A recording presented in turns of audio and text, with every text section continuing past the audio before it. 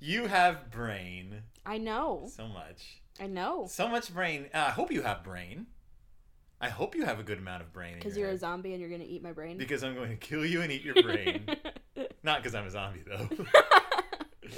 Just thought you should know. No, you are going to need a brain because this movie's a little brainier than their last ones. Like, I mean, you need a brain for every movie because you have to see them and observe them and think about them. That is how it works. Yes, but this one's a little headier. Not that it's inaccessible. Do you know anything about Fellini? That his name sounds like pasta. Yes. I've heard his name. I think we covered that last episode. He's not a pasta. He is. His name is Federico Fellini. He was a Italian film director who went through several phases. His Everybody Loves Him phase. The Italian filmmaker snooty people hate him phase. And then a bunch of movies everyone hates phase. What does this fall under? This falls under the Italian film world starts hating him phase because he's stepping away from neo-realism and is getting into more impressionism and like surrealism. Is this going to be as weird as that one movie where the guy took the nap and then he was dead and then there were the people dancing on the walls that were shadows? What? Nosferatu.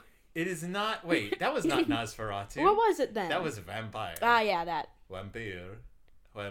No, this is not Vampire. No, but I don't care if it's vampire. Is it going to be as weird as that? I'm saying it's not as weird as Oh. Vampire. It is. There is definitely a plot in this movie that is followable. There are characters with names and emotions and who want things and pursue things. It's just that I don't want to say too much about this because I don't want to like tell you what it's about because it's just a sort of. If I really cared, I could just Google it. But I mean, it's sort of a movie that it's best to like sort of go in and be like, "Whoa, okay, what, huh?"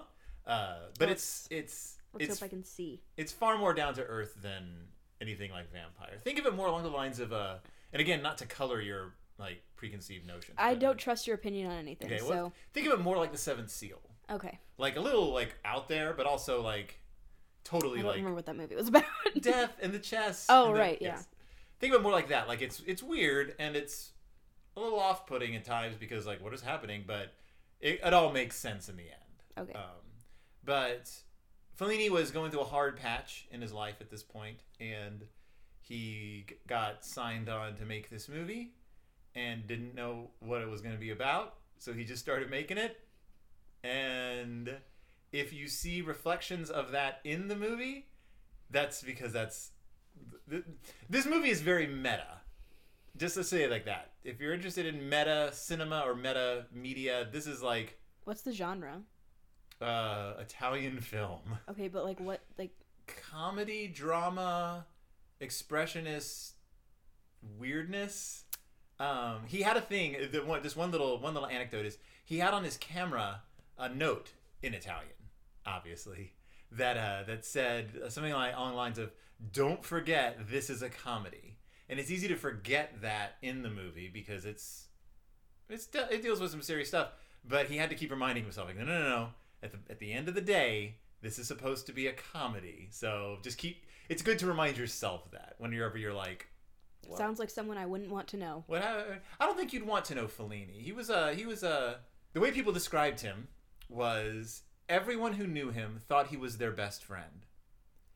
And then suddenly you were no longer a part of his life because he had a lot of trouble forming close connections with people. I know someone like that. Me? Are you talking about me? No. Oh. Am I like Fellini? No. No, he had trouble forming close connections with people, but while he knew you, you felt like the most important person to him. And then suddenly you were like, Fellini hasn't called in a while. He never used actors more than twice. Rarely used actors more than twice. Because once he'd gotten what he needed out of actors, he was done. Like, he was like, all right, now I'm moving on to other actors. And so actors would be like, sweet, I want a Fellini's like big actors. And then they never calls them again. Yeah, but wouldn't they get the gist of it once they saw that he never used... But he still made you feel like you were his best friend. So even though people had said, like, don't get too close to Fellini because he's going to dump you, you still felt awesome. So I don't have enough confidence for that. Yeah. You can't make me feel like that because I just assume everyone hates me all the time. But the way people describe it was that it wasn't like he was being manipulative on purpose. It's just that's how he would relate to people. Not later in life. And this movie itself kind of forms a little bit of a turning point for Fellini. And that's personally. why everyone started hating him, because he didn't make them feel like he was their best friend. And they started hating him because he stopped making good movies. The end third of his career, people were like, "What are you doing? What are you?" I looked up some of his stuff from later in his career, and I was like, "Holy crap, that was a Fellini film!" Like, that's a movie I would just see on the shelves at the video store and be like, "That looks dumb." What was it? I don't remember. Like, just there were just movies that I was like, "Oh, I never even thought of that as like a Fellini film," because Fellini film has a certain like weight to it. Yeah. But yeah, it'd be like if Kurosawa made a bunch of weird crime drama, but then he did make a bunch of weird crime dramas. It would be like if Del Toro started making those B movies with giant spiders in the sewers. That would be awesome, though. That would be awesome, though. No, it would be like if Guillermo del Toro like made like a Saved by the Bell reunion movie, and you're like, I don't even know what that is. And you were like, what? Why is Guillermo? Oh, well, maybe it's gonna be all fun and Guillermo del Toro. No, he's just doing just making a movie, I guess. That would actually be awesome. If Guillermo del Toro is listening, please make a Saved by the Bell reunion movie. Like, I know that they all hate each other and whatnot, but that would be awesome. Or at least cast Dustin Diamond in something. All right, are you ready to watch? We haven't even said what this movie is. Hi, everyone. I'm Phil. And I'm Molly. And it's Del Toro time. It's Del Toro time, and we are watching 1963's 8.5 Centimeters by Federico Fellini. And see if you can figure out what the 8.5 refers to. I challenge you. Does it refer to anything? And people are still talking about it today. Also, unlike The Seventh Seal, this is one of those movies that like it's very famous, but like there's no like people don't parody it a lot. Like you know, like with Seventh Seal, you see a lot of like death playing a game with people. Can you even parody that movie? Wasn't it just a parody of itself? What, Seventh Seal? Wasn't it just a joke? No, we love Seventh Seal. I love this movie. We like The Raven. No, Seventh Seal was awesome. Yeah, it was a joke. It was about the Middle Ages. It was and a like joke. Death and like people. What are you talking about? Did you not say something while we were discussing the Seventh Seal? No, it was a joke. It was nice. funny. I mean, it had a lot of amusing parts, but it had a pretty sad ending. No. Everyone died. Yeah, and they all kind of deserved it in the end. Except for the family with the baby. They lived. Yeah. And also, there was Jesus and she was a woman. Are we talking about the same movie? Remember the woman at the end says Jesus' line? Oh, that's right. That's right. I thought you said Jesus is a lion for a second. And I was like, that's a different movie. That's the Chronicles of Narnia. I thought that was God. We don't need to talk about this right now. No, it was Jesus. He got killed and came back to life. As a lion. As a lion. In a wardrobe. Yes, just like Jesus. Comes out of your closet and says, boo. Jesus doesn't need to come out of the closet. We're not even going to go there. All right, everybody. 1963's 8.5. That wasn't. Here we go. Bye. Also, that would be like meaningful within the context of Fellini because he was very Catholic, but also like he had a lot of problems with Catholicism, and that comes through in his movies. A lot of authoritarianism and stuff. So. Well, I also have a lot of problem with religion, so let's see what happens. Here we go.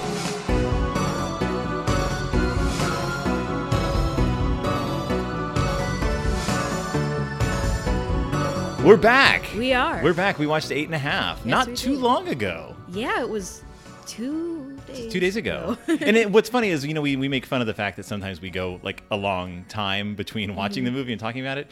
But this is the kind of movie where you kind of got to give it some breathing room. Oh, yeah. Yeah, this is not, it's not a simple film. No. This is not The Raven. It is not The Raven. Although for some reason after we watched it, you started calling it, like making comparisons to The Raven. Because that's how I feel about this movie. Oh, yeah? I feel about this movie the same way I feel about The Raven. Which is? I enjoy it, but I don't understand it. But I would say that The Raven is incomprehensible for different reasons than Fellini's 8.5 is incomprehensible. But it's still incomprehensible. It is incomprehensible. One of the delightful things I think about 8.5, though, is that it is not meant to be literally comprehended. Like, it's not meant to be figured out. Mm-hmm. Like, it's not incomprehensible because the filmmakers were incapable of telling a coherent story. No. It's more that it exists not to be a story, but to be an experience. Yeah. Like, sort of taken as it is. It certainly was an experience. It certainly is an experience. I've now watched the movie 3 times in the last week. Why? Because need to experience this film over and over again. So it's 4 times in your life now? The only reason I did not cry when I watched it with you is because I was watching it with you. What do you mean? Why would you cry? I cried rewatching it the other day at the end, and then I cried watching it at 1.5 speed just to get through the commentary again at the end. I was like, oh, it's doing it again. The ending of this movie just makes me not sob. I wasn't like, oh, the Fellini, but I was like, you were doing that thing that you do at movie theaters when we're seeing movie theaters and there's a sad scene. Yeah, I know. I know what you're talking tears about. running down my face, but I'm like silently. I can't remember what movie it was, but I looked up at you at a movie theater once to make a snide comment, or like, because we make eye contact sometimes when something stupid happens, and you were just bawling. Yeah, I do that. And I was like, I don't understand. Was it The Shape of Water? Probably not. Probably not. I can't No. imagine you coming up with snide comments. No, during The I Shape was of just Water. awestruck during Shape of Water. Yeah. Plus, the Minneapolis Uptown Theater isn't the kind of movie theater where you turn to make snide comments in the No. middle of like a crowded. Well, I wouldn't like speak. It would just No, be you like just us give me a making. look. Yeah. God, now I'm trying to think of what movie we saw together where I would have been weeping and you would have been giving me a snarky look, and could have been anything, I guess. Yeah. Maybe it was during. Did we see Rogue One? I don't think Together? so. I think No? I saw that by myself or something. I don't think I saw it with you. No, I saw it with my mom. Okay, whatever. We'll figure it out. We'll later. figure that out off the air. So Fellini's 8.5. Just a little background because we didn't really cover it in the beginning of this episode, but Federico Fellini was born in 1920, so he was approaching middle age-ish when he made it. So he was born during the Roaring '20s He was born during the Roaring '20s, and but grew up during the Great Depression. but in Italy. Oh. Like, so he had a different experience than All right. I would have if I was born When in the was the Great 1920s. Potato Famine? That's Ireland. That's like a totally different thing. I don't understand where you're going with this. They both start with I. And I think got that was confused. like well before this as well. I don't do geography. In any case, I don't know how I'm passing AP Human Geography. Fellini was basically my age when he made this movie, but he had already had. He was a cartoonist and a caricaturist and a writer, and like he was just one of those. He was a gag man, as they call it. Like, he came up with wacky gags for scripts. So he was like the equivalent of those YouTube prank channels. That Yes, are he was a like, prank. No, he didn't make gags for gags' sake. He made gags for scripts and stories. Like, they might punch up this story for us, and he would like write gags. He was influenced as a child by the circus. That was like a huge influence on his life. No joke. As well as his brutal Catholic school upbringing, where he was tormented by priests and punished for stupid transgressions, something that stuck with him throughout his entire life. I noticed. But being Italian, also a very Catholic person, because he just grew up in Italy. Like, also, like, he was like frustrated by the rise of fascism. He was constantly like pushing against authority. Is he dead now? Oh, he's very much dead now. He died in the early 80s. I wonder what he would think of Trump. I do not know. Probably would have put a funny clown nose on him and had some clowns march around and beat a drum With him as a child while blowing a circus trumpet. music played while a small child played the flute. Because that's like how all of his movies end. At the end of this movie, you were like, what is happening? All these clowns came out, and there's a little boy playing the flute, and they're all marching around. And I'm like, yeah, it's a Fellini film. That's how all Fellini films end. I've never seen a Fellini film until All now. Fellini films basically end with clowns coming out, and they march around, and there's like circus music playing. To remind everyone that yes, this is a comedy. To remind everyone that this is a comedy in the sense that, in like the classic sense of comedy. Not like ha ha ha comedy, but like, oh, this isn't a tragedy, basically. It is. Is it a tragedy? Yeah. I mean, there's It's so not much. a tragedy because I don't like any of the characters. Tragedy doesn't depend on you liking the characters, though. It's about what happens to your protagonist. I don't care what happens to the protagonist in this movie. But it's about the definition of tragedy is what happens to your protagonist.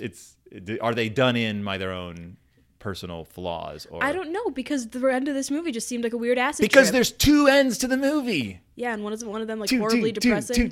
two ends to the movie, and we'll get into that.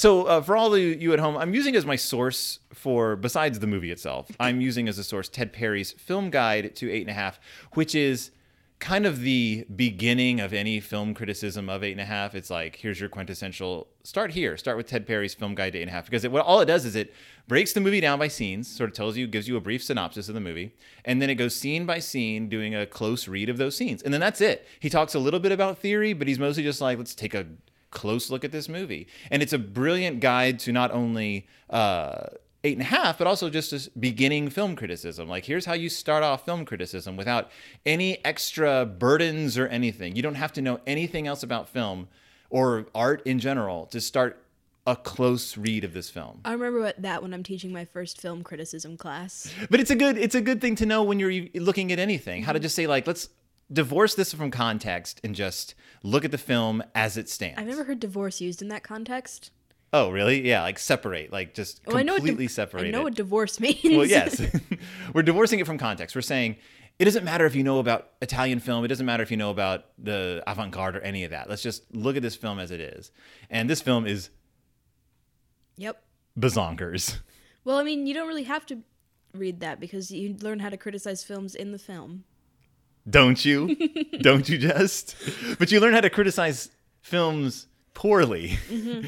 God, that was such a terrible film critic. Wasn't he awful? Yeah. But he's based on a real film critic. Wait, I thought that was a real film critic that was playing That him. guy was like a real writer, and then like this movie kind of ruined his life. That is weird enough. The critic in this movie was played by this guy who came to film this movie, and then he just kind of hung around, like kind of trying to be like a film star or trying to be a celebrity, and then he just kind of like never did after this. It was kind of his own fault. Yeah. But it also sort of stands as an example of that whole like Fellini like kind of built people up and then just kind of left them on their own, and they were like, what happened to Fellini? Again, I don't have the confidence for anyone to do that to me. Fellini could have given you the confidence, and then he would have left. I second guess everything anyone says to me. Like, you could be like, I love you, and I'd be like, oh, so you hate me. Great, goodbye. So which character in this movie do you most relate to? The mistress. Your mistress? Carla? Yeah, that was her name, right? That was Carla? I don't remember anybody's name from this movie. So let's get into kind of what this movie is about. Besides the fact that it is a movie about a man making a movie about a man making a movie about a man making a movie. Like, it's so recursive and meta, and the fact that it's able to be this recursive and this meta without crawling up its own butt and losing itself in its own butt is, I think, amazing. The fact that it actually maintains its integrity, it maintains emotional honesty without just becoming a gimmick. Is it about a movie about a man making a movie about a man? Because I never learned what the movie was about. Exactly. What was happening. The movie of 8.5 is the movie that Guido is making in 8.5, to the extent that you're never sure which scenes are actually happening, are him imagining them happening, and are actually scenes that he's intending to be in the movie 8.5. Like the scene in the graveyard with his father. Remember where he goes to that weird, like... I thought it was supposed to be heaven. Exactly. So it's in a grave. There's a tomb, and he's talking to his father, and his father is complaining about or purgatory, his own grave. But also you're like, this doesn't look like a graveyard. It's like this weird set. Like, it just looks like an abstract set. But also, like, his producer is there. And his mother, but they don't seem to like care about him. They're all acting weird, and you're like, is this a dream? Because he's asleep. Because it's that scene that freaked you out, where he's in bed with his mistress, and then all of a sudden his mom's in the room, like doing a gesture, and you're like, I remember you were like, what is happening? And then it cuts to his mother doing the same gesture in the graveyard. But what is she even doing? Is she waving? Is she wiping? She's wiping the windows. She's doing that dance. What dance? Is this a Fortnite dance? No, it's from a video like a few years ago. So the window wiping dance. Yeah, I can't remember what it was. It was like it went along with a stupid song. I can't remember. Whatever. But it's kind of like that. You're like, wait, what's happening? And then like he's in the graveyard with his father who has died, and he's trying to ask his father questions, but no one's answering his questions. And then it just goes to the next scene, and you're like, but you also get the sense like, okay, well, he's got problems with his family, and he feels completely disconnected from them. So it's more about like, you're not supposed to figure out, is this real, is this not, where is this, what is going on? I have a theory. Okay. It's probably not real. But again, it doesn't matter in the context of the film, because the film keeps reminding you that this isn't real. And there's things that I didn't even notice the first few times that I was like, oh, like there are scenes that you're like, oh, this is really happening. But then you notice like studio lighting instead of natural lighting. And you're like, wait, is this a movie? Like there's a scene in the beginning where he first shows up at the spa and all the doctors are like surrounding him. And you're like, okay, this is our introduction to our protagonist. And he goes into the bathroom and he's alone in the bathroom. He does this weird like crouching thing down on the ground. And you're like, wait, this is not being lit naturally. This is lit like a set. Like he's in a set. Wait. I haven't seen enough set lighting or natural lighting to note. Well, it's not lit accurate. like a bathroom. It's lit like it's really bright. Lit You're like a party. yeah, and it's like, oh wait, is he now in a dream, or does that matter? And I think, and not only I think, like it's the idea is that you're never supposed to know what's real and what's film. And I think he just had a psychotic break. But even that's like I think oversimplifying it. Like he might have a psychotic break, but the movie is saying, and Fellini is saying, don't worry about it. Like don't worry about it. Like the whole idea is that you're not supposed to. This isn't a film theory. This is more like, don't try to figure out this puzzle. Just approach this movie as a movie. It is, you know what I'm saying though? It's, yeah. You're not supposed to put it to like, okay, well this is this and this is this. You're supposed to just be like. It's just when you said, put this movie as movie. Yeah. I was like, what? It's film as film. It's film for film's sake. It's not like. Yeah, I mean, it's not like. It's not. Yeah, you're right. It's not a puzzle for yourself. I still have no idea what happened in the movie or what's going on. Right. But neither, I think, does Guido. Like, I think Guido. One of my favorite things about watching this movie with you, and not because of. Okay. You kept getting so much anxiety during the crowd scenes. You were like, like, this is too much. I just want to leave. And I was like, wow, this movie really works. Because Guido in all the crowd, like where people are like constantly coming up to him and like dragging him away. The camera, if you go back and watch it, the camera doesn't let Guido escape the camera.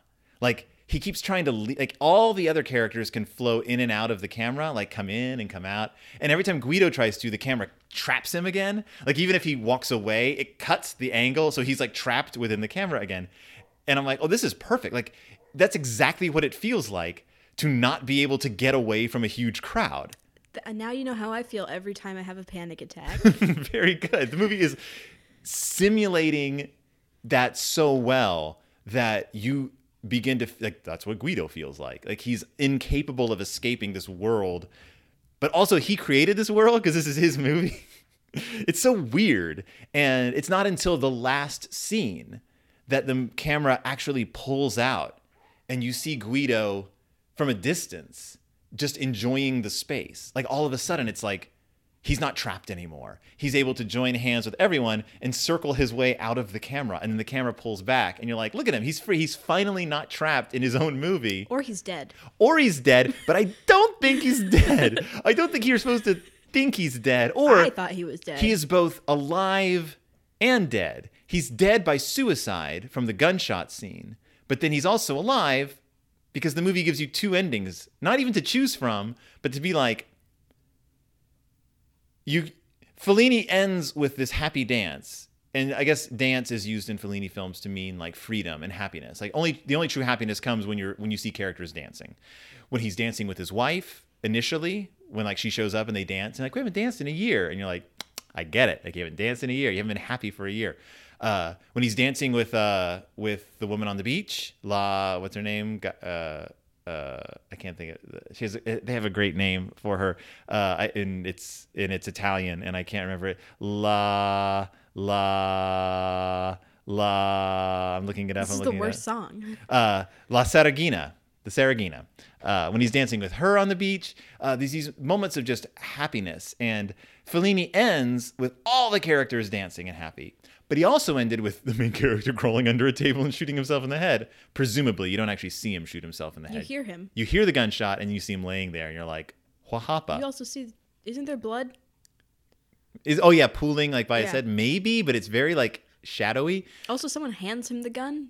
Right, like one of the, I think it's like his like agent or somebody is like, "I put it in your right pocket," and you're like, "What is happening?" And then he crawls under the table, just like he crawled under the table as a child when he was having fun. In one of his flashbacks or constructed memories for the movie, we don't know. But Fellini is like, I'm ending with a happy ending. Like it's not nothing solved. He's still estranged from his parents. His wife is still like, all right, like, huh? His mistress is still like feeling rejected. But he also gave you the suicide ending just to say like, there's happiness, but also don't forget that he's still completely stressed out and like his life isn't perfect. Like we didn't solve his life. There's these two possibilities, like him like giving up and him Giving up. giving up in a different way, like accepting that he's not the center of his own universe, that like the people in his life deserve him to be part of their lives. Like him realizing, but he only realizes that because the magician clown shows up at the end. And it's like, buddy, hey, buddy, we're ready to start filming this movie. And he's like, I just realized that, like, everyone deserves love. And what? Let's all dance. Here comes the clowns. I love it. It makes me cry. So for those of you confused at home who haven't seen 8.5, first go watch 8.5. It's Yeah, like- you can get it for really cheap on Amazon, it's and it's a much better quality than the one we had before Right. that just stopped. the Criterion edition. It's the way to watch it. But for those viewers at home who are like, what are you even talking about? In brief, I guess, what is 8.5 about? That was me also doing like quotes, because what is it about? Like plot A wise. man who sucks, and everyone knows it, but they still gotta do what he says because he's kind of their boss. A little more specifically. A director who sucks. Why does he suck though? Because he cheats on his wife and yells at people and is all about himself. But he also, what is happening with his movie? It sucks. Because He's bad at writing. because he doesn't have any idea what his movie's supposed to be Yeah. about. He's in this spa in Italy, this health spa with old people, surrounded by old people, presumably because he's not doing well, like Yeah, health-wise. he looks exhausted in every scene that you see. right. He has And his circles under his eyes. the actor who plays Guido was selected specifically because he was a dashing, handsome leading man. And then Fellini's like, I'm going to make you up. People are going to expect you. And then the first time we see your face, you're going to look like a ghoul. And he does. Like the first close up of his face, he has like, yeah. But it's obviously makeup is also what I love. Like it's just, that's film make. Like it's pancake makeup to make him look old. Again, that artifice, you're watching a movie. But yeah, he's in town for this spa, but then he's also brought his entire production crew. And for some reason, they're also in the spa. Yes. Hotel. Spa? But it's a spa hotel. Like you stay there, you live there. Spotel. And it's I think in America we know, like worldwide it's like Club Med is like the kind of the big thing. They're these country club, Club Med was this very famous health spa where you'd go, you'd pay an exorbitant amount of money, you'd live there, but also you'd have all these treatments and you'd bathe in the waters and you'd get healthy. It was supposed to be like just sort of like rest and relaxation, get better, but also for rich people, like a little out of the reach of people who might actually really need. But so he's at this health spa, but also he's shooting a movie on the beach near the health spa, and he's building They've started shooting before they have any material for the movie. They started building a spaceship. Yeah. It's like hundreds of feet tall on the beach. It's supposed to be like you find out it's supposed to kind of be a science fiction movie about the nuclear holocaust, but that's really all you ever learn about it. But also, he has ideas for the movie that are nothing about that. Right. And he's being pestered by, there's like an actress who's his leading actress who's like, you asked me to come here. You haven't given me a script yet. I don't know what my part is. And he keeps just blowing her off. And people are like, when are we going to start filming? And he keeps blowing them off. And his producer is like, we spent all this money. What is this? You haven't even cast the movie. We keep spending all this money. And he's blowing him off. Also, he's brought his mistress to stay there, but he immediately doesn't want her there. She shows up on the train and he's like, huh. But describe the mistress. Very pretty. And I like her. she's earthy. But also, it's a very hot like climate. It's like the beach and it's Italy and it's kind of sweltering and she comes dressed in furs. Her like fanciest furs. And so you kind of get the idea that she also brought like tons of like fancy dresses. And you kind of get the idea that she doesn't really know what she's in for here. And she's not too happy, but she likes to eat and she's very down to earth. And she is like, she's very earthy. No, and, I was pointing to myself and I was like, am I down to earth? and he like immediately regrets her being there. Yeah. Even though he brought her there. Like he's just like, ugh, like I don't want to.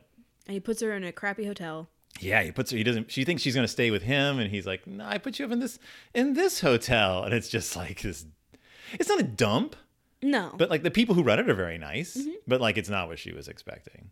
And so you start getting introduced to this guy who's he's not connected to anybody, and that comes up later in the movie. Like he's incapable of like making connections with people. And also, it's kind of his fault. Right. He's not even aloof. He's so just internally focused. But also, he can't make any decisions. That's another thing. He's incapable of making decisions, of telling people like what to do, of even like for his own movie or anything. And he's also having these visions of this woman, Claudia, who is silent and floats through scenes, is dressed all in white, and is like the perfect human being. And you don't figure out until much later that she is an actual actress that he knows or has met and wants in his movie, but that's kind of secondary and doesn't come into play until later. She's just kind of presented as like this ideal woman or person, like in general, like just like she'll take care of him and she'll do his bed and she'll massage him and she'll mother him. Because most of like the sensuality in this movie is very like parent and child. Like he mostly just wants someone to tuck him in at night. Yes. It's just that thing where so many guys expect their girlfriends to like mother them and like take care of them, and that just upsets me to no end. And I don't think you're supposed to think it's a good thing. It's not presented as a positive. Like it's definitely a flaw of his. The movie indulges in it a lot. Is like he just has these flights of fancy where he flashes back to when he was a child and was like taken care of by these two like women. Nuns? They weren't nuns. They're definitely not nuns. He was staying in the like church area though. But they were staying. He was at his grandmother's. Oh, I thought it was his mother's. No, that was his grandmother. Again, very vague. There's like the old woman. She's like, if I had left your grandfather and oh, that's right. I could have like. There's all these children staying at this farm, and it's like probably his happiest memory, like bathing in the. I don't understand. Wine. Bathing in the wine. I don't. It's a thing. Again, I guess. alcohol kills germs. Bathing in the wine and being wrapped up in blankets and running around, and all the women just being like, "Oh, little Guido," and then like the little girl who's there, who's like, "Tonight's the night where the painting will come to life. Its eyes will come to life, but you have to say the magic words." Ana Nisi Asa Nisi Masa, something like that. Yeah. I didn't write it down. It's very famous. If you Google those words, like there's like bands called that and songs called that. What does it mean? It doesn't mean anything. It's basically just it's gibberish. Italian gibberish, but it's magic words and that's symbol like moving, like the picture will move, and that's like moving pictures, like the introduction of like the concept, like film is magic. Like, and it starts when you're young. Like but also that scene is immediately followed by this guy who's staying at the spa, also who he's brought in as his like creative partner, who's a film critic, who the scene happens, or maybe it's another scene, but these scenes will happen, and then the film critic will be talking to Guido about that scene, and he'll be like, "That's just sentimental garbage." Like, what are you going to do? Just load this movie up with like flashbacks to your childhood? That's trash. People don't want that. They want to know how you feel about the church and like how you feel about Catholicism and how you feel about like the government. And he's like, I'm not going to even respond to anything you're saying. But then like he's like, I want to have a scene where like the main character is talking with a bishop of the church in a mud bath. So I need to go visit the actual bishop so that I can like figure out if this scene is okay to do. So then we have a scene in the movie where he's meeting with these like heads of the church, and they're like, well, he'll be able to talk to you later on at the mud bath. And so you actually have the scene where the main character meets with the guy in the mud bath, but then it's completely it comes to nothing, because like all the guy does is talk about nothing, like just like here's just some Bible stuff. No one's supposed to be happy. Like according to the Bible, you're not supposed to be happy. Just follow the word of God. No one cares if you're happy. And you're like, wait, is this the scene from the movie, or is this a scene from Guido's movie, or is this? Because the whole scene is like really weird, and like it's underground in these underground spas with like these like weird like announcements going on. I'm not gonna lie, if someone told me that no one cares if I was happy and that I should just follow the word of God, I'd be like, well, time to go worship Satan then. See you later. Yes, but like that's the whole like Italian Catholicism thing. Like it sucks. Yeah, if you're raised that way.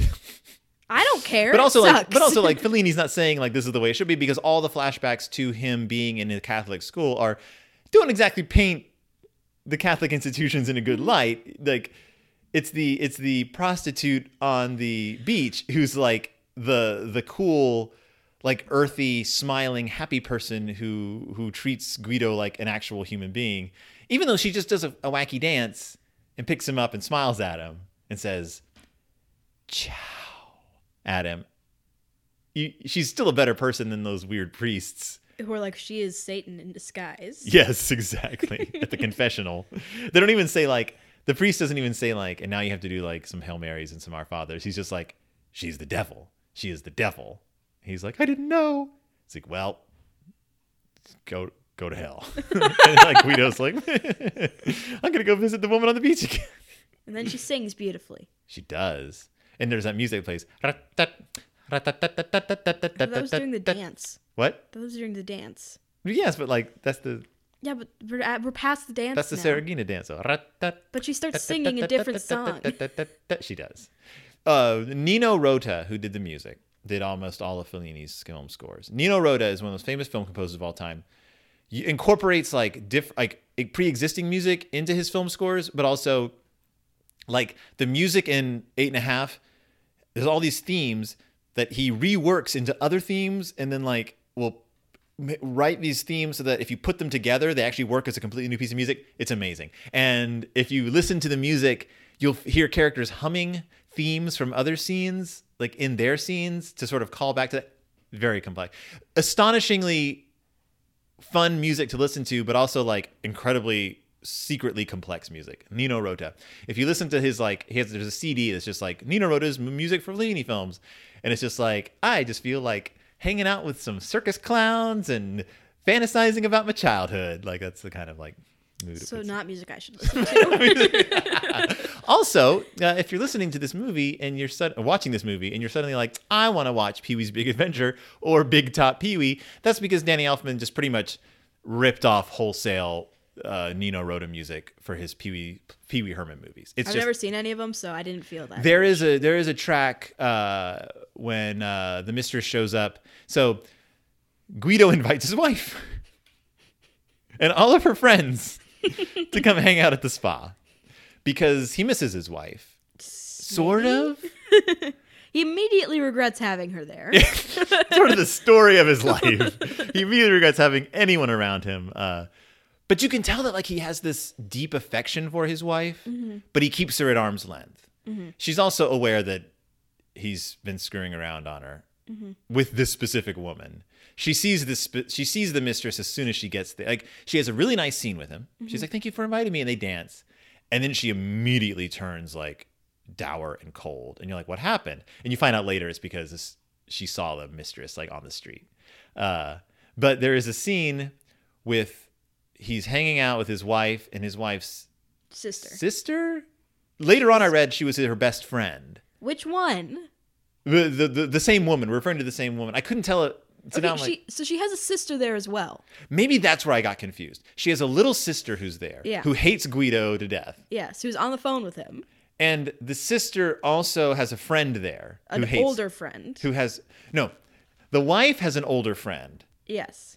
The little sister also has a friend. Yes. Who's just kind of there and also hates Guido. Yeah. The older friend likes Guido but she's also incredibly critical of him. Mm-hmm. And she actually says, like, at one point, I'm your talking cricket. Mm-hmm. Also, there's a lot of Pinocchio imagery in this movie. Mm-hmm. He puts on a big fake nose at one point. He's always tapping his nose whenever he's telling a lie. People call him Pinocchio. She's his talking cricket. There's a lot of Pinocchio imagery.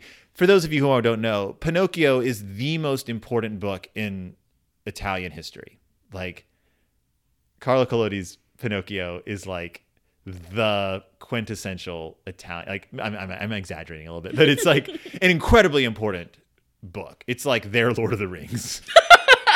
It's like, it's just so much a part of like Italian, like everyone read Pinocchio. It's anyone from Italy. Is that true? Right. Please tell. It is very important. And the talking cricket, of course, is not Jiminy Cricket. The talking cricket is like this irritating presence on the wall who Pinocchio hates.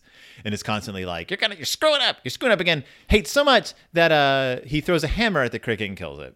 And then the cricket later shows up as a ghost. Ghost cricket. Ghost cricket. So, but yeah, so he's there. They're having like this very tense like lunch on this all alone in this outdoor cafe. And then the mistress shows up being dropped off by a horse and carriage. And the music that's playing is Pee-wee's Big Adventure music. It's almost literally music from Pee-wee's Big Adventure, except of course Pee-wee's Big Adventure it's like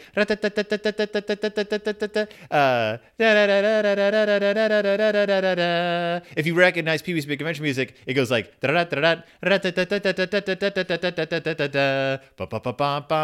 and you're like, oh wait, this is almost exactly the music Danny Elfman wrote for Pee-wee's Big Adventure. Not an accident. Obviously, if you're familiar with Nino Rota's music, you wouldn't think he was trying to get away with it. But it's also this hilarious moment where she gets off the carriage pulls away, she sees Guido and his wife and her friend all alone in this cafe. So she turns around to get back on the carriage, but the carriage isn't there. But she still does this like big step, like she's going to step onto the carriage and then kind of slowly turns back around and just walks to a table because she does. It's one of the most human moments in the movie where you're like, oh my God, I've been there. Like you see someone you don't want to deal with, you don't have anywhere to go, so you just kind of pretend they're not there and just like, like sit down at a table. And of course they're like staring at her the whole time. The question is did she go there expecting to meet Guido on his Who own? knows? It's obvious he did not want her to ever leave the hotel. And she actually gets sick at one point, like incredibly sick, like 104 degrees sick. And she calls him to her bedside, and he's like, I don't want to be here. I don't want to be here. I don't want to be here. Please let me leave. Isn't she like, I want to call my husband and go home? No, he tells her to call her husband. He's like, you should just call your husband and have him pick you up. And she's like, no, call your husband. And she's like, no, he'll make me go home, and I want to be here. And Guido's like, please. Yeah. He could have pushed it a bit harder. Yeah. He also started acting really weird, like with the caring for her and stuff. That was weird. Well, he's like mopping all the sweat off of her. She's incredibly sweaty. And he doesn't want her to be sweaty. He wants her to be perfect and not need him to take care of her. He wants her to take care of him because he's a baby man. Literally a baby man at one point. So in the scene in the cafe, all of a sudden, his mistress starts singing. Mm-hmm. And then the wife goes up to her and is like, I love your singing voice. And then they start dancing together. And you were like... Gay. And you were also like... What? Exactly. And then it becomes the dream sequence. The creepiest scene ever. The harem sequence. Where the worst scene. You're like, wait a minute, what? And it's back at the farm where he was a boy. And it's every woman from the movie, plus some extra women we've never met before. And I think this is the scene that people think about a lot when they think of 8.5. Because I hear a lot that 8.5 is a movie about a man and all the women in his life. Whereas it's really about a man and all the people in his life. Like, because there's just as many men in this movie as there are women. Yeah. There's a musical based on 8.5 called 9. An incredible, it's because, okay. 8.5 is called 8.5 for many reasons. One of the reasons that Fellini always gave is that before he made this movie, he had made 7.5 movies. 7 feature films by himself, and then a feature film where he co-directed it. So he had made 7 feature films and a co-direct, so 7.5 movies. And then this movie is the 8th movie. So he had made 8.5 movies. Also, there's like people give all other kinds of reasons for 8.5, but that's essentially more or less why it's called 8.5. 9, the musical, is called 9 because I believe Maury Yeston was the originator of the idea to do it. Was like, I'm adding a half to it. I'm adding like, this is another like little like, I'm adding a half onto it with the music. I'm adding music to it. So I'm illustrating the story. So it's 9. But what 9 did, and I think people confuse 8.5 with 9. 9 is about Guido. He's the only man in the story. Every other character in 9 is a woman, and it's all the women in his life. And so it sort of breaks the whole musical is kind of that harem scene in macrocosm. Just like we're just expanding on that and just making it about these women. And his mother's there, his wife, but his wife is also his actress in the musical, and I think people confuse that too. And his mistress and his like all these other people flitting in and out. I think his producer is a woman in the musical. Like it's a brilliant musical, don't get me wrong, but it's not to be confused with 8.5. So there's this harem scene. And it's basically Guido just being like, here's my perfect life. If every woman just got along and treated me like a baby man, like you would expect, it's a harem scene, so you would expect it to get sexual, but it doesn't. Except in the sense that people confuse sexuality, like it's that whole like, take care of me, love me. In modern time, not like the movie Modern Times, in now, Yes. It is very sexual. I mean, Because of all the weird stuff well, yes. that is on the internet. Well, okay. At the time, too, people understood that this was a genuinely sensual sexual scene. Like, we knew about mother issues. We knew about, and also like, oh God, there's so many recurring themes. Like the theme of like people wrapped in blankets or sheets. Like his mistress is wrapped in a sheet in one scene, and then she opens up her sheet. There's no nudity in this movie. There's no sex in this movie. There's the implication of sex, but also like bodies are wrapped in sheets. Also, Saragina has a sheet on the back of her chair at one point. And this scene is all about like white flowing sheets and stuff. But all the women are in love with each other, in love with him, and they want to take care of him. But even though it's clearly a fantasy of Guido's, or is it a scene in a movie? There's also conflict because this older dancer, shows up named Bonbon, Francesca Bonbon or something, who was supposedly the first stripper he ever saw, or burlesque dancer he ever saw, that sort of you assume formed some facet of his personality. And she has been relegated to the upstairs, where women over the age of Something like 35 are sent. Like once you hit a certain age, you have to go upstairs with all the older women. Strange because clearly some of the other women who are still downstairs are over 35. Right. There's no hard lines in this movie. And so that maybe she was lied to, and he just wants to get rid of her. He wants to confine that memory to like the dust pit. He doesn't need that memory anymore. Who knows? Like it's not supposed to be figured out. Just supposed to be like, okay, this is good. Why is this a fantasy of his? Why is he being yelled at in his own fantasies? Like, that's weird. Like, you would think that once he put her away, he put her away. But she's begging not to be put away. She wants to do a final dance, but of course she can't dance anymore. The women start, like, revolting, so he pulls out a whip and is, like, whipping them with his bullwhip, but they're all like, hooray! And then he gets wrapped up like he did after he took his wine bath.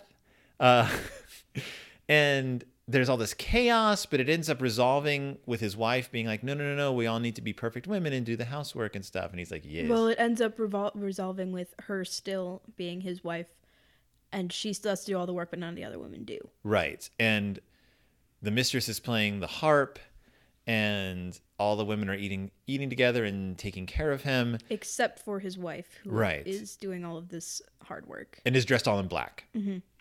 It's an odd fantasy, but again, where does it exist within reality? We don't know. We're just sort of taking it as it comes. But then we get the big, not final scene, but the big like crux of the movie, which is the screen test scene, where his producer is forcing him to watch all these screen tests they did a year ago of various actresses playing parts in his movie. And of course, they're all characters who we're now familiar with. Yeah. His wife, his mistress. And La Saragina. Yeah. And For some reason, he was like, I'll take my wife to this. It's just like, what are you thinking? Because it's brilliant. I love watching these other actresses play these characters, you know? Like, there's so many women they go through for the mistress. Like, there's like 8 women. And they're all like various aspects of the mistress. Like, some are like very large and complaining, and some are very like light voice. But they're all like facets of this actually complex character. Like, she's a real person, the mistress. But the women playing her are only playing a piece of her at a time. But then the woman playing the wife, like, he's really directing her in that scene. And we also get the juxtaposition of a man who can't make any decisions in his actual life, but we hear him on these screen tests just giving forceful direction, like, do this, do this, do this. Was that him on the screen Yes. test? Okay. It's hard to tell, but it is definitely Guido. It's Guido, because you're seeing him make all these decisions on screen, but not being able to make decisions in real life. Also, he hangs the critic. Oh, yeah. he wishes the critic would be executed. We watch the critic get executed right there on the spot, and then the critic's fine. Which sets up the suicide later, showing you that fantasy and reality in this movie, it doesn't matter. Like, there's no like break in the continuity. You watch the critic get hung in the theater as if it's just part of the scene, and then he's immediately not hung, and you're like, wait, what really happened? Doesn't matter. Doesn't matter. That's not the point. The point is that he wanted him to get hung, so he got hung. And you're watching a movie called 8.5 about a man making a movie called 8.5. But his wife is watching the screen test of herself. And the moment that made me audibly gasp when I was watching it, like a little while ago, like last week, was when the woman is doing the lines as the wife, and then he's like, put the glasses on. And she puts on the wife's glasses, because the wife has these glasses. Louisa wears these glasses, and they're very like obvious. Like, no one else wears glasses like this. Also, a little thing I told you while we were watching it is that his wife, Louisa, is played by Anouk Aimée. I don't know how you pronounce it. Anouk, Anouk, plays Louisa, and she was one of the most beautiful women in film. At the time, she's still quite beautiful. She's still alive. She's 86 years old. But he cast her as his wife and was just like, we're going to have to plane you up because you look beautiful. You're a beautiful woman. So we're going to make you plain. Also, I want you to wear your actual glasses, which I know you cannot see without, but you never wear them in movies. And she's like, I don't want to wear my glasses. I look hideous in them. And he's like, yes, I want you to wear your glasses, because his wife is not a movie star. She's not a celebrity. She's just a wife, and you need to look plain Jane. So, of course, she shows up in the movie, and you're like, this is the most beautiful woman I've ever seen in my life. Like, she's you cannot hide the fact that this woman is incredibly beautiful. Yeah.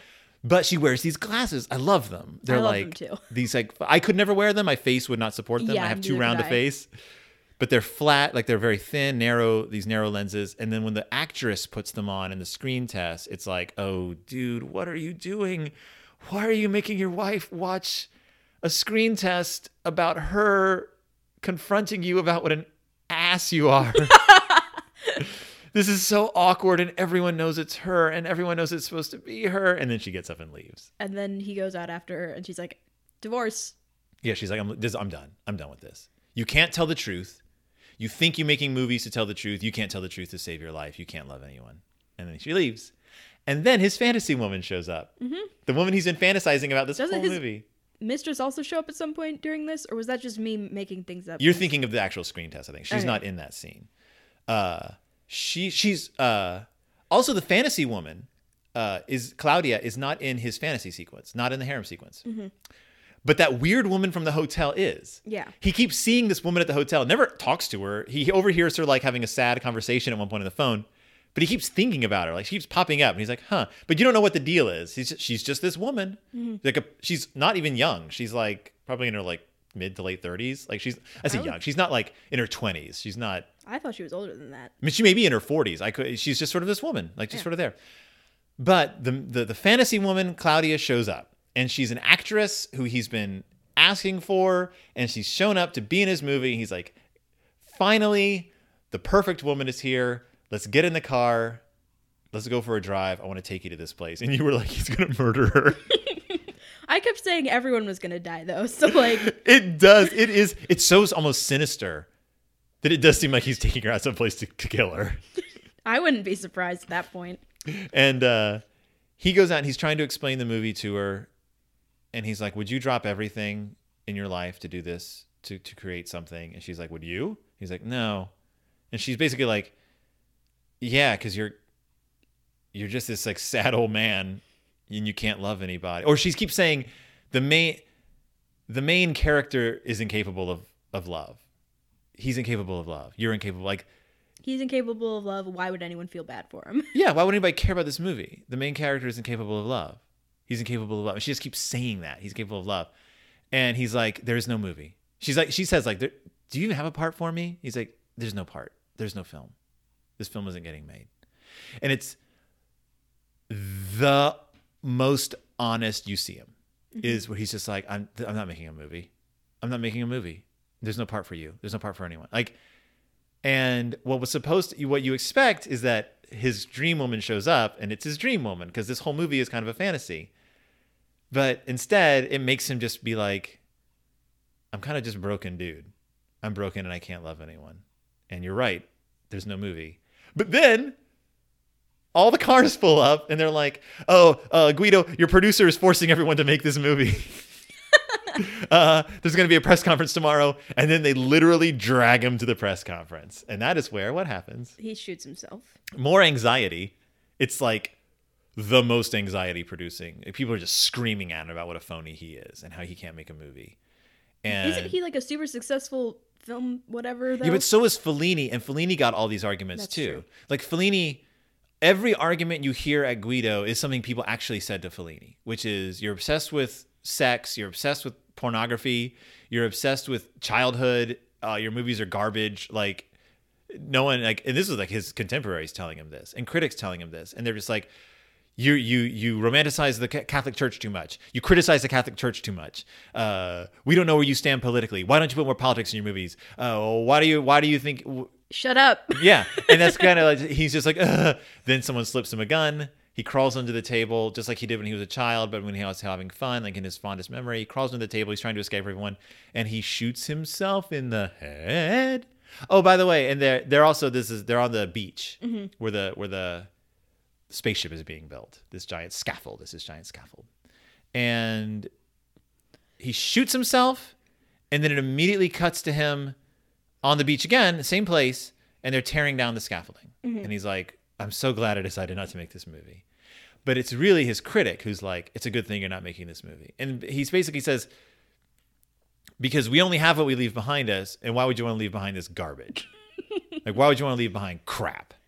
And Guido's like, yeah, you're right. It's crap. And then the clown man shows up. He's not a clown. The magician shows up. Oh, by the way, there's a whole scene with this magician and this woman who can read people's minds. Like, legitimately read people's minds. Because Fellini's all about magic, and he loves magic, and a lot of his movies are infused with this sort of like... Oh, and also, his wife's best friend, the Jiminy Cricket character, she also talks to spirits. He's like, what do your spirits say about me? And she's like... You suck. They don't like you. They don't want to talk about you. But she's also incredibly grounded and down to earth and one of my favorite characters. She looks like a pilot. A what? A pilot. A pilot? She has like that jacket. Oh. For some reason you said pilot and I thought Pontius Pilate from like the Jesus Christ story. What? Like the guy who like condemns Jesus to death. I was thinking she looks like Pilate. What? Oh wait, no. She was like an airline pilot. Yes. But I love her. She's so down to earth and just like... She's my favorite character. Yeah, she doesn't take any of Guido's crap. She's just like, I know who you are. You're a jerk and a weirdo. But also, I kind of love you. Like, you can tell she likes Guido. She wants to hang around him and like give him shit. I mean, give him poop. We don't swear on the show. Sure. She wants to give him poop. You could say crap. She wants to give him crap. So in any That's what this episode is called. There was a scene where there was a woman who was a psychic reading people's minds, and the guy who was speaking for her was this guy who apparently used to be a friend of Guido's. Like, he's like, oh my gosh, what are you doing here? And he's like, I'm a famous filmmaker now. How did you end up here? And he's like, whatever. Want me to read your mind? And that's where the Anna Nishimasa thing came in. Yeah. He's like, oh, all she can read from your mind is this weird gibberish. And there's a flashback to childhood. But this magician guy, or not magician, he's like I don't know what he is, a magician facilitator.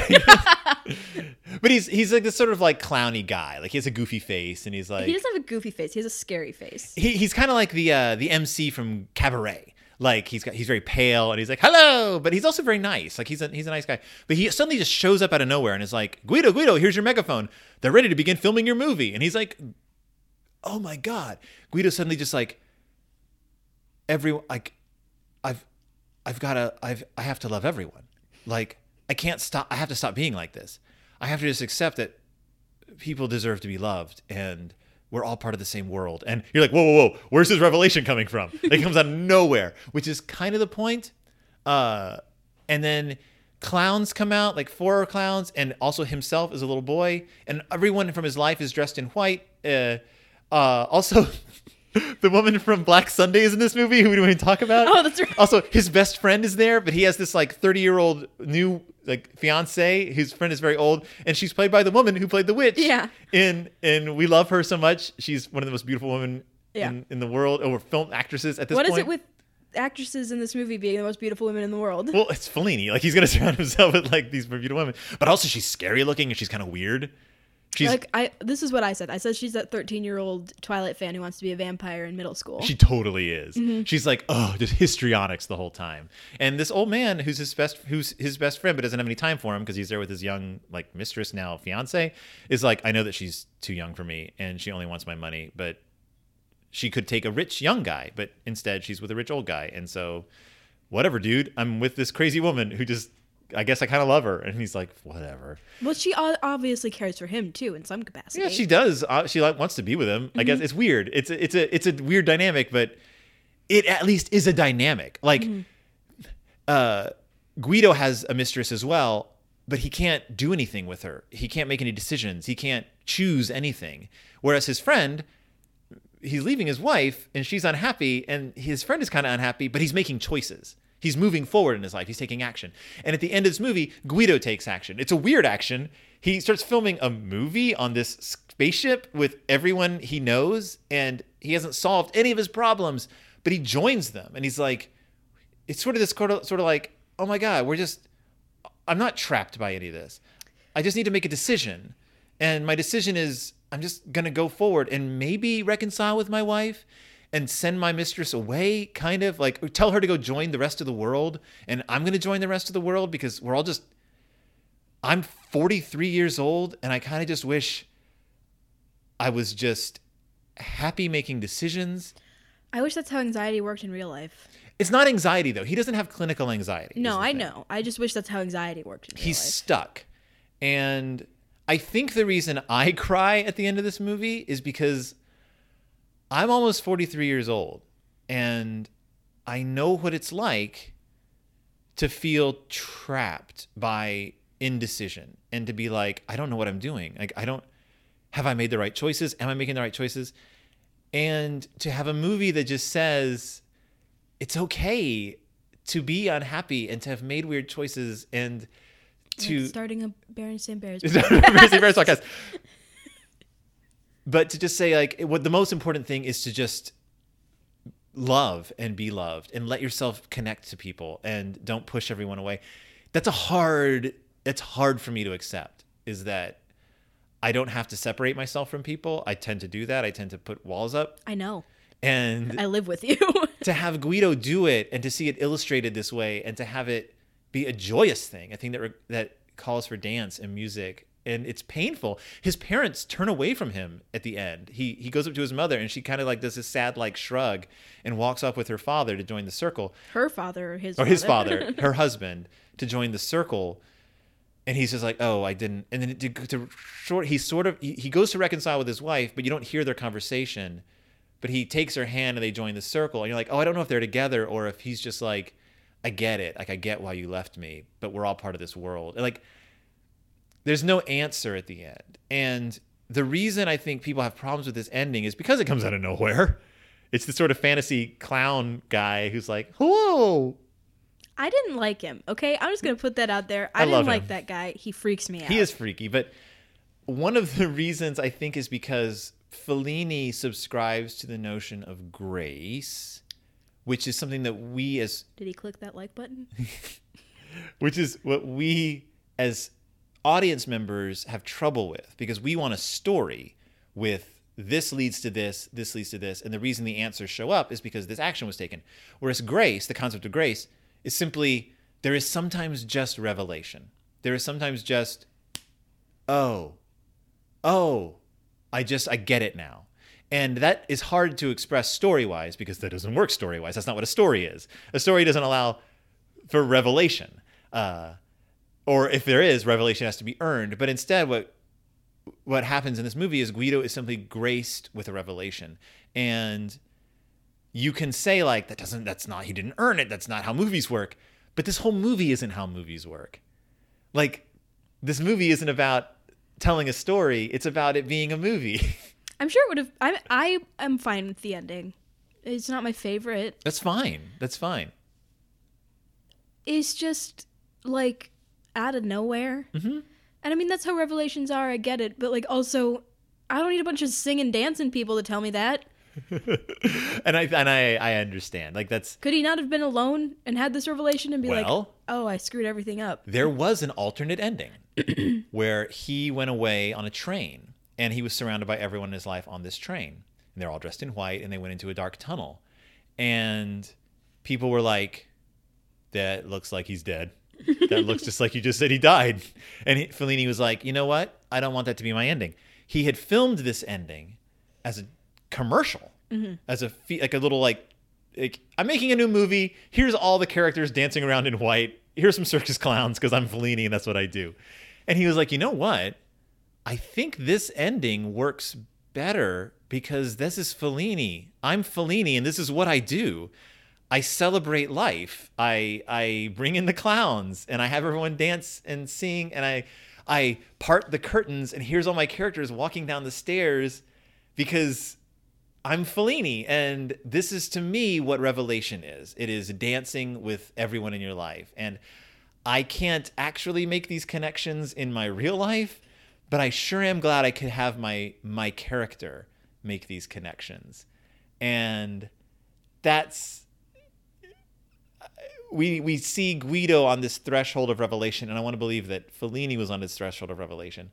Obviously, Fellini went on after this to make many other movies, most of which people disliked. He went on to make Juliet of the Spirits, which is basically the female version of 8.5. It's about a woman dealing with very similar issues like this, and there's a lot of fantasy. He went on to make Satyricon, which is 8.5 taken to the super extreme in the sense that it is all like disjointed scenes and what is happening. Is this whole movie a dream? Like, I don't understand.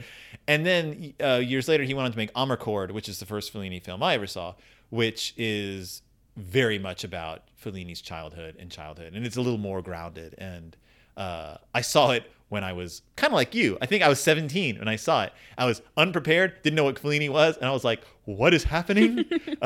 Why is this going on? But I was also like, I know I just saw something interesting.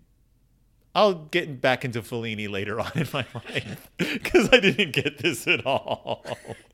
But that's 8.5 kind of in a nutshell. We missed a lot. We didn't go over a lot of things. You should probably just watch this movie for yourself. Just go watch this movie.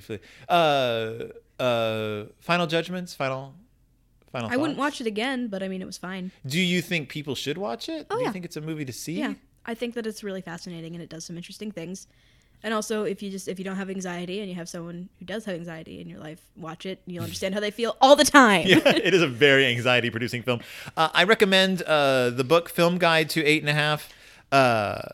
It is by Ted Perry. It is from 1975. You will only be able to find it in old used bookstores, or like I found it in my library access center. I don't even know what this place. I had to request it, but it's from a library I've never heard of. I don't know what it is. The Minnesota Library Access Center. I think it's just a place that has a lot of books that sends books to libraries that have requests that aren't necessarily common. Yeah, I guess, but distribution center. It's a distribution center, but I recommend it. Get the Criterion edition. Or watch it on Amazon. Watch it on Amazon, but it's the Criterion release on Amazon. Oh, okay. It's beautifully realized. The Criterion edition has a commentary track that walks you through the movie very well by like a film scholar, a woman who's an actress who's just reading stuff about 8.5, a lot of it from this book, Film Guide to 8.5, and one of Fellini's best friends who... Actual best friends or fake best friends? He talks about that in the thing. Or he's like, I thought I was Fellini's friend, but maybe I wasn't, but I stayed with him his whole life. Like I knew him his whole life. But also is in 8.5. He was there from the beginning. He was on the production of 8.5. So you sort of get a lot of like ground level like stories behind the making of this movie. How much of it was... Most of this movie was done on sets, even though it looks like it was done at a real spa. Like they built a lot. Like there's so much artifice in this movie. I obviously love 8.5. Maybe I'll like it better when I'm older. I was going to say, I don't think it's a movie for, even though the musical 9, the guy started writing it when he was in high school because he loved 8.5 so much. And he was like, I know I didn't really get it, but I loved it so much. But I think if you're of a theatrical like bent and you're like, I'm going to start thinking abstractly, it's a kind of great movie to adapt into a musical because musicals are so abstract anyway, and you can sort of bounce around in realities and stuff. But in any case, I think that's fair. I think it's a totally fair judgment to say, like, it's probably not a movie for teenagers. Like, it's not about being a teen. It's about being a person in their 40s and being like... I have no idea what I'm doing. Yeah. Also, he worked on this movie for several years before he started making it. It wasn't until near the beginning of production that he was like, oh, I should make the main character a film director. This movie, he went through different jobs for this guy. It wasn't about making a film originally. It was about a guy who can't create. But he was like, what should I make him? What should I make him? And finally, at the end, he was like, I guess I'll make him a film director. Even though, obviously, people are going to be like, so you're just making a movie about yourself? And he was like, no, not necessarily. Yes, I've been making this movie for a while, not only about myself. But obviously, there's a lot of autobiographical stuff in it. At least Fellini recognizes his inability to make connections with people. Yeah. Yeah. And like acknowledges it. It's a strangely honest film about a man who can't be honest. If we're gonna like just split hairs. But you could teach classes about 8.5. Like you could do a whole I've said this before, but you can do a whole podcast about 8.5. Like just take aspects of it as you go. You can talk about the movies that were inspired by 8.5. The movie 8.5 Women. The movie there's a movie called 8.5 Women that's inspired. There's another movie called I think 8.5 that was like sort of a response to it. People made reaction movies to this.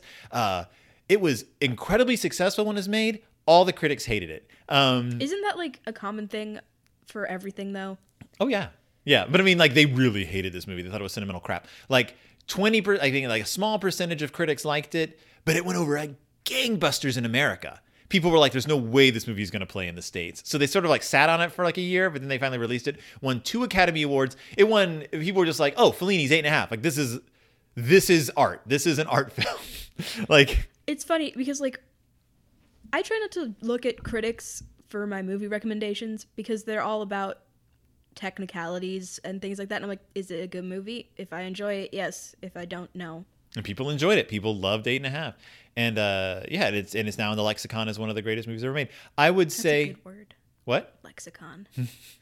The film lexicon is just one of the greatest movies ever made. Whether or not you agree with me, or with the people who say it is, that's completely your decision. That's it's not for everyone. Fellini's not for everyone.